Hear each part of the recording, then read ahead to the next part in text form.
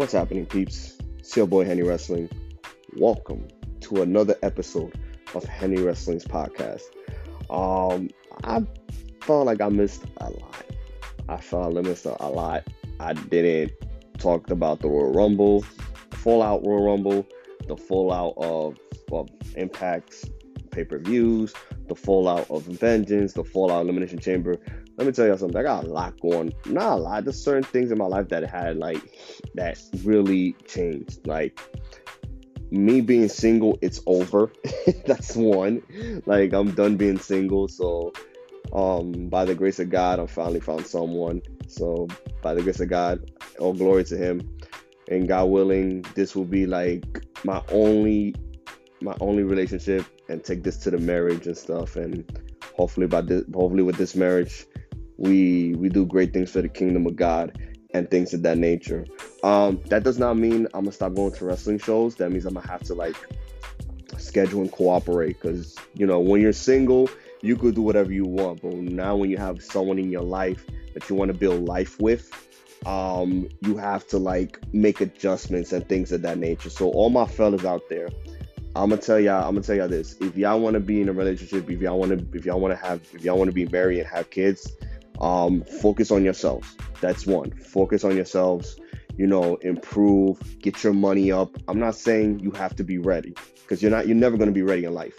But put yourself in a position where you could prepare yourself and you're able to be a provider for your family, because that's who we are as men: provider, protector, and show love as well. But work on yourselves, young man.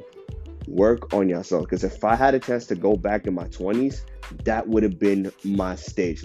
Work on myself, know who I am in the Lord, and know what I want to do, and learn a skill that's gonna make me more money, so I could be able to provide to my family in the near future. So guys, if you're young, if you're in your early 20s and things of that nature, depending what stage you're in your life, listen, work on yourself, learn a skill, and improve as men. Don't let society dictate things. No, improve on a day-to-day basis. Because I understood, I started to understand. I started to understand when I got into a relationship, that no woman will go out with you with your potential, because I looking at it now, they're seeking secure and safety. And if you don't have those two, take the L out of lover. It's over. So don't walk around like, why no one wants me? I have potential. No woman wants to walk with potential. Every woman wants to walk with secure and safety. All right, guys. So work on yourselves. Learn a skill. Get that money up. If you don't like how your body looks, go to the gym or find a physical activity that you enjoy, so you can be consistent. Learn all of that, so when that woman comes into your life, you guys are set. Because at the end of the day, that woman is your helpmate. That's going to be your helpmate. She's going to help you. That's a helpmate. And then all the beautiful stuff that comes after that. But fellas, work on yourselves. Young man in your 20s, late teens, early 20s, work on yourselves. Don't focus on getting women yet. Focus on yourself, improving. Yes, you talk to females and stuff, but don't have an intention to shoot your shot. Don't go there yet. Once you feel you're stabilized, then you can try to shoot your shot. But don't shoot your shot while you're not even stable yet. When you're not even rock solid yet, foundation wise. So work on yourselves and watch. The helpmate will come in the journey. All right, guys. So I hope you guys take this into consideration, but that's just an advice. At the end of the day, you do what you want, but that's just an advice. You either take it or you leave it. All right. So I know a lot of people is upset with Brock Lesnar versus Almas. I found out, like a lot of you guys did, that Lesnar did not want to work with Bray Wyatt, and Vince was like, "How about Almas?" And Lesnar was like, "Okay." I don't agree Lesnar versus Almas, but I expect this match to be solid. It's going to be a SmackDown Here Comes the Pain, because, you know, all you're going to see is Lesnar suplex at 5. Almas will probably, like, persevere and stuff. So I think the match is going to be entertaining. It's not going to be a 5-star 30-minute match like a lot of us wants to see, but it's not going to happen. If they book this properly match-wise, it's going to be one entertaining match. If not, then we'll just shrug. It is what it is. And this probably be Lesnar's final match or final run. I saw in a post Chisel Adonis talking about the matchmaking between Brock Lesnar and Almas. I do agree with him. Shout out to Chisel Adonis, first and foremost. If Almas would have had like a winning streak of beating big people or beating like top stars, and then he started calling out Lesnar, then cool. But this was just like out of the blue. So I do understand where Chisel Adonis was coming from. I do agree. I think that if that was the case, they should have built it up. But again, I think at first they wanted Wyatt versus Lesnar, and I think Lesnar was supposed to win that Elimination Chamber because Wyatt was calling out on one of them. But Lesnar did not want to work with Wyatt, so that's why we got Bobby Lashley versus Bray Wyatt, and we got Brock Lesnar versus Almas. Now Triple H, I don't know. I'm questioning his booking. I'm giving him the slacks because I'm like, oh, he booked well in NXT.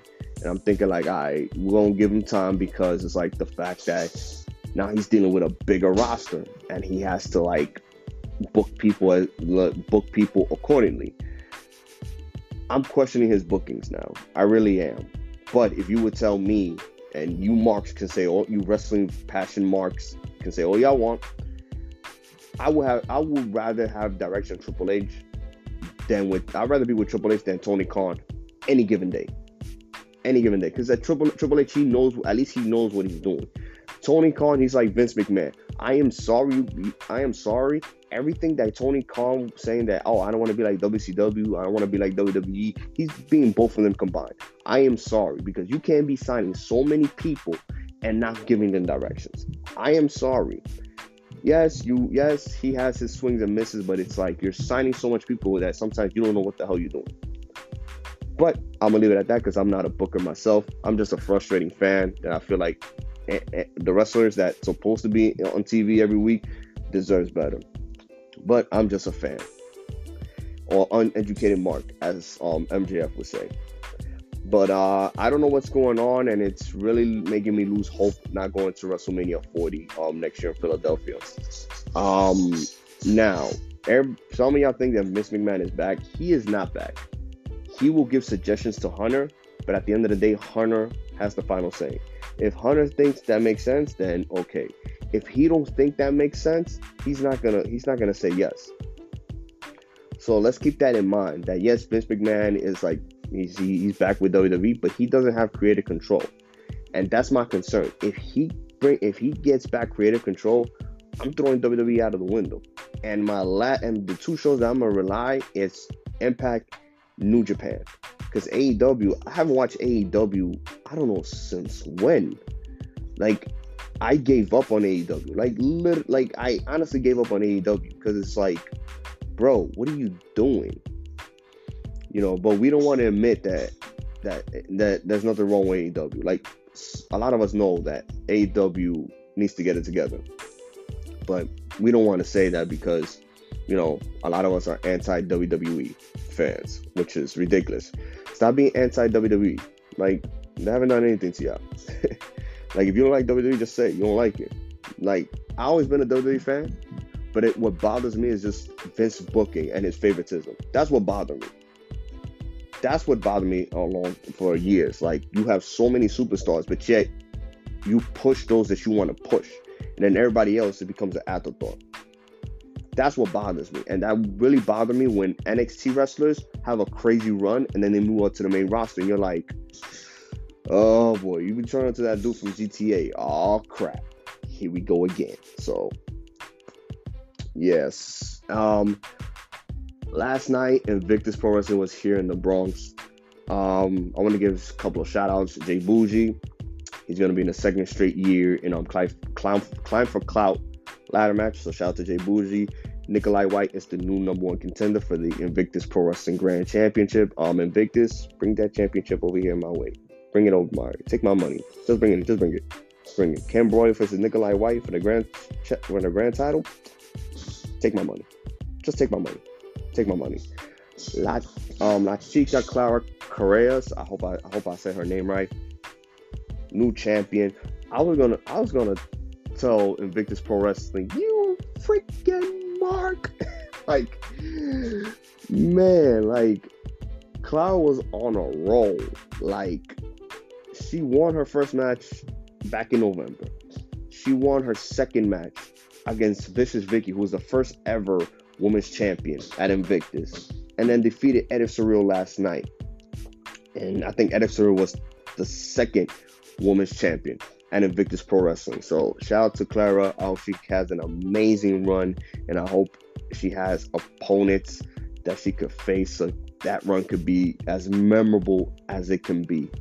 I want to give a shout out to Edith Surreal. This is going to be a botch. This is going to be a botch podcast. But Edith had a long year run. I think her run was she had over a year, because Edith won that title back February 27th of last year in Richfield Park, New Jersey. And this week marked Edith Surreal 1 year as champion in Invictus Pro Wrestling. So shout out to Edith Surreal.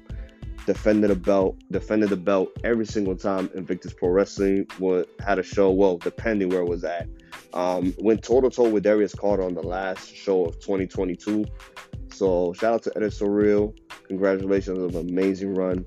But now this is La Chica's era in Invictus Pro Wrestling. I can't wait to see her defend the belts going forward.